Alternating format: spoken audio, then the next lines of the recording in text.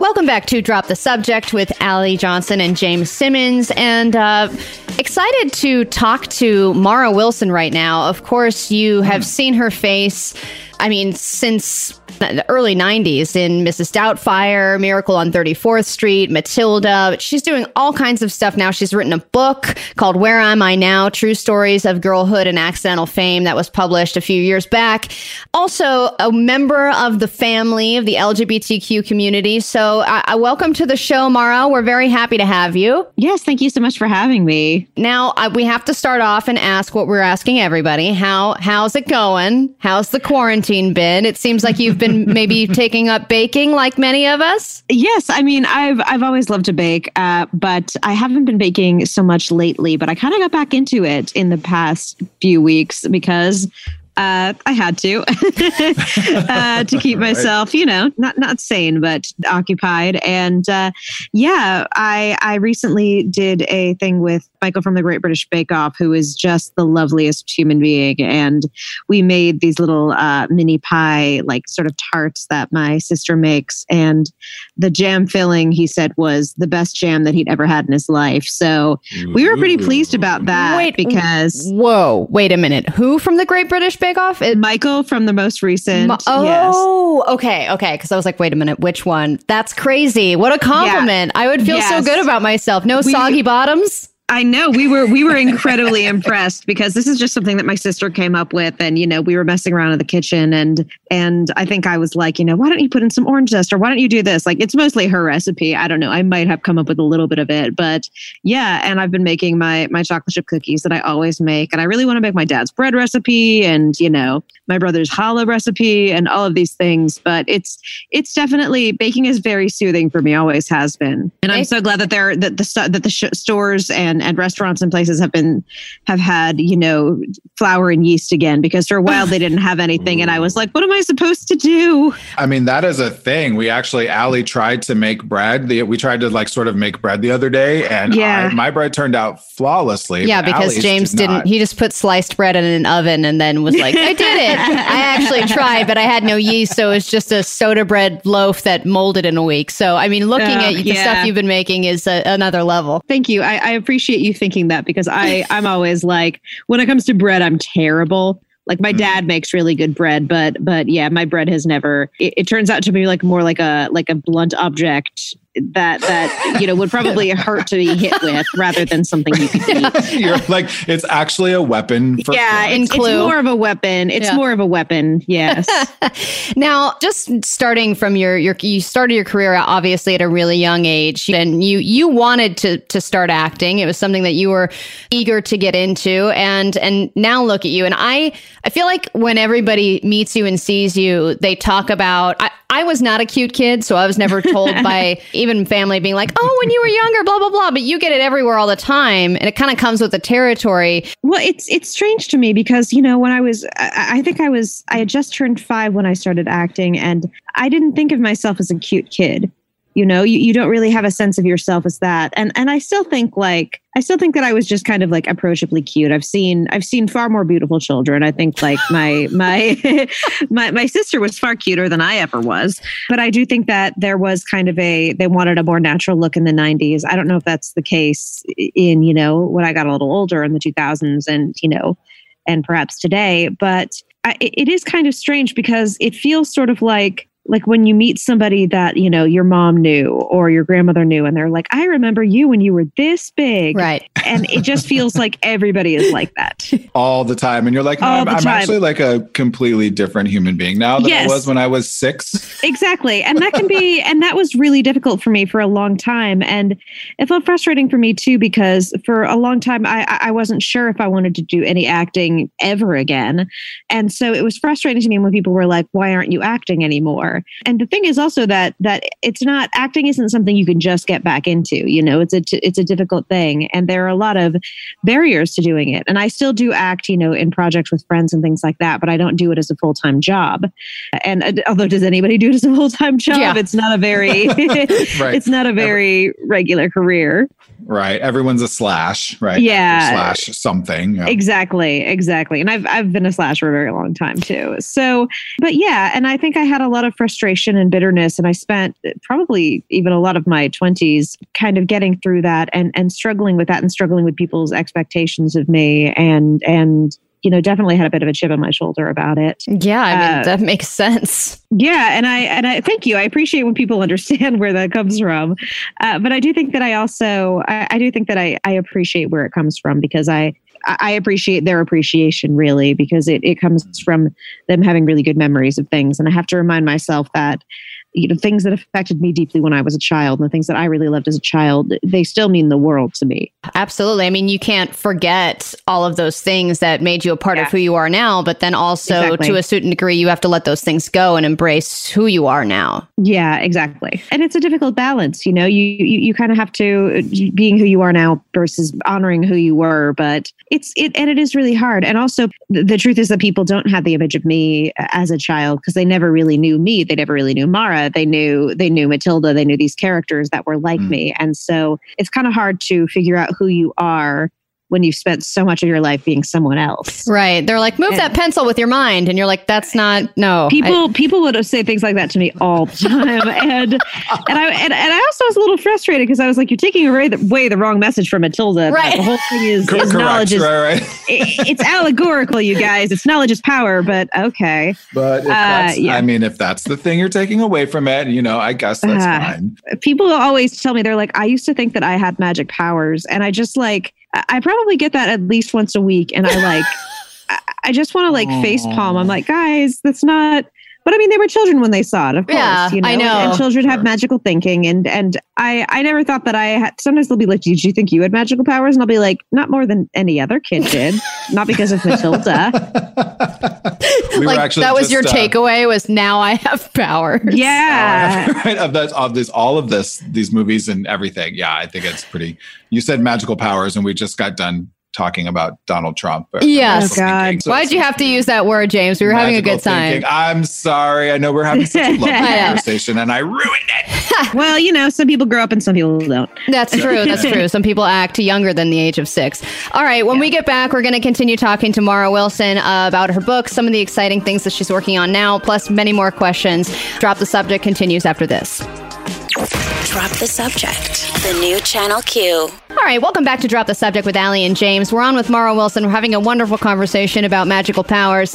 Of course, we're all adults now. And I just wanted to ask you, I mean, Matilda, Miracle on 34th Street, all kinds of movies that you were in when you were younger, and then just shot into Melrose Place, which I'm sure was a tricky transition. But I just wanted to know, best on-screen parent in your whole young acting life. That's a really good question. Yeah. Melrose Place was actually one of my first jobs. I had so many good on-screen parents that I really don't think I can choose. I mean, I started off with Robin Williams and Sally Field. So yeah, how do you go up from that? Starting from a high place, and absolutely. Elizabeth Perkins on Miracle was absolutely wonderful, so sweet to me. And Dylan McDermott, who played the man who becomes my stepfather, was just absolutely hilarious and so kind, and would play basketball with my brothers. Just a really down to earth, wonderful man. And then Doug Savant on Melrose Place was actually so wonderful that every time we did a shot and they said print it, we would have a print victory dance. So we would do the print dance.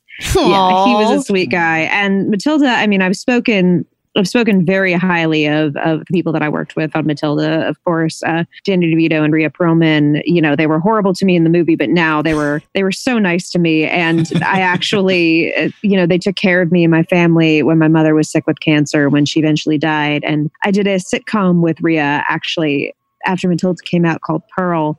And that was one of the most fun experiences I'd ever had in my life. And I remember her introducing me to the studio audience and saying, "This is Mara Wilson. Now I get to be nice to her." Oh, do you still talk to some of those guys? I mean, I do, and every now and then, we talk on Twitter or something. Elizabeth Perkins, I sent her messages saying I love you, Mom. And Danny and Rhea and I will email back and forth, and they're just the sweetest. I really love them. I was so lucky, and I like Michael Ritchie was like a dad to me too. He never played my parent, but he was a director I worked with, and he was also incredibly wonderful. So I got really lucky. Yeah, I mean, I'm jealous of your on-screen parents as well. Yeah, I mean, no, believe me, there were people I worked with who were not that pleasant, but I don't think anybody would be surprised by that. Oh, They'd be really? like, oh yeah, they didn't seem like the nicest. But okay, interesting. Yeah. Well, you've come out with a book. This was a few years ago, but Mara Wilson, who's been in countless Miracle on 34th Street, Mrs. Doubtfire, Matilda, many more, Melrose Place. You came out with the book Where Am I Now? The True Stories of Girlhood and Accidental Fame. And I just wanted to, in case anyone hasn't had a chance to read the book yet, I wanted you to explain to our listeners why you were screaming around the set of Mrs. Doubtfire, I know about sex, I know about sex. Oh, well, because my mom had just explained what sex was to me like the day before. And I think my mom had sort of explained like piecemeal to me. Like I'd asked questions and she'd answered, but I never really put it together until she was watching like something on PBS.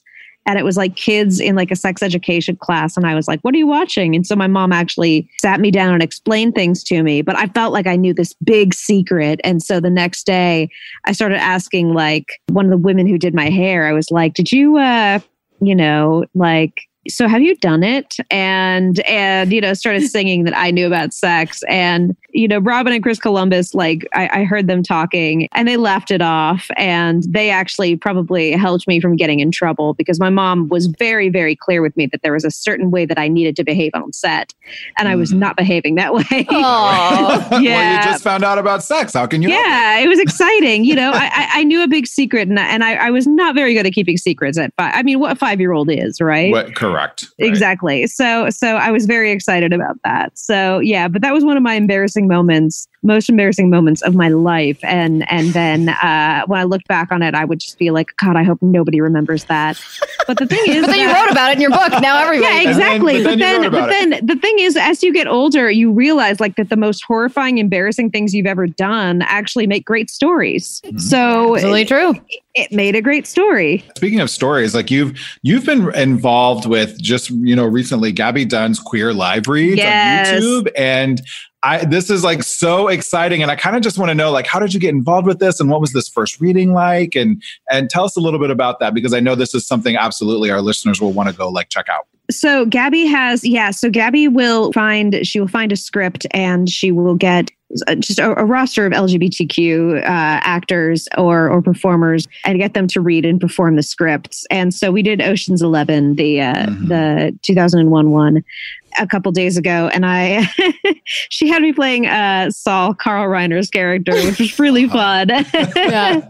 You had your sunglasses on. You really went for it. I had my sunglasses on. I had like I wore like my dad's old windbreaker for part of it, and then I like actually put on a nice suit jacket for another part. And I think like me and Mal Blum and I kind of went for it the most. And except for the twins, they like went in full drag, which is great. Elise and Nat, yeah. But we all had so much fun doing that. And I've known Gabby for a couple of years now, and she just always is full of good ideas and full of like great things to do. And she pulls people together really well, and she knows everybody. So it was a really great thing. And I mean, I was really impressed. I mean, I obviously like that she got like Steph in it. That was so cool. And Jen Richards is an amazing performer, and she was so great. And she was eating the whole time because Brad Pitt's character in that movie is always eating. So right, she had, so she was eating, and she actually ran out of food at one point, and her girlfriend had to bring her more food. Yeah. It was fantastic. Well, what I wanted to ask you, if you could queerify any other movie, if you could choose a different movie to do a queer live reading of, which one would you pick? I know a lot of people have been clamoring for Grease. Oh, yeah. I mean, I think that would be really fun. I don't know. I mean, that's a musical though, so I don't quite know how that would work out. But well, who would you play? I mean, I've always wanted to be Rizzo, but I mean, that's a bit, but I'd also I'd be happy to be anybody. That's definitely one that I would love to do. I'm trying to think of some other ones. There's a lot. There's definitely a lot that could be really fun. Yeah. I mean, you could go old school too. It's like Gone with the Wind. You could do, you could do classics. Or like, I'm trying to think of like Seven Samurai, or like, you know, the Magnificent Seven or something like that, you know, like some old like Western or something. Like True Grit. Yeah, I was thinking. Yeah, True Grit. Totally do a queer True Grit. That'd be great. Mara with an eye patch would be great. Yeah, it would be pretty great. So what have you been up to? I know you, other than the live reading, we saw you did an audiobook. Like, what kind of stuff are you up to now? And where can people kind of keep up? Obviously, you're on your social media and whatnot. Yeah. So, I mean, I'm still doing a lot of writing on my own. And I have my subscription newsletter, mara.substack.com. It's called Shan't We Tell the Vicar, because every week I close with a fake British television show title, because they all have the most ridiculous titles ever. Yeah. And so I do that, but I've been doing a lot of voiceover. I really love doing voiceover. I was a recurring character on the show Big Hero 6, which was really fun for me. And I was a villain, actually, which was super fun. My friend made me a t-shirt that said Disney villain. It's hard earned. Yeah. What every little girl wants to grow up to be, right? I wanted to be Ursula. I think I still do. So I'm with you. Like, yes, what every little kid wants to. I mean, who wouldn't want to be Ursula? Let's be real. Right. Hello. But there's that, and I just did the audiobook for my friends who write the cult podcast Welcome to Night Vales. They have a character that they wrote that I voiced called The Faceless Old Woman. And now they have a book called The Faceless Old Woman Who Secretly Lives in Your Home, which is an explanation, and it's an adventure story. And even if you've never listened to the podcast, it's still this great adventure story that's like The Princess Bride and The Count of Monte Cristo and all these big crazy adventures. It's stories of revenge and betrayal and adventure and history and you know, high seas and all this, you know, fun craziness. And it's really fun. And doing the audiobook for that was a blast. So so that's really what I'm doing. Seems like a big variety of all kinds of things. Like, you're keeping it. It sounds like you're doing a lot of amazing things, and we're really happy to have you. You can follow Mara Wilson at Mara Wilson, obviously, on Twitter and Instagram. And you're welcome on the show anytime. We'd love to have you back. Thank you so much. Yeah, you guys have been so great. Thank you so much.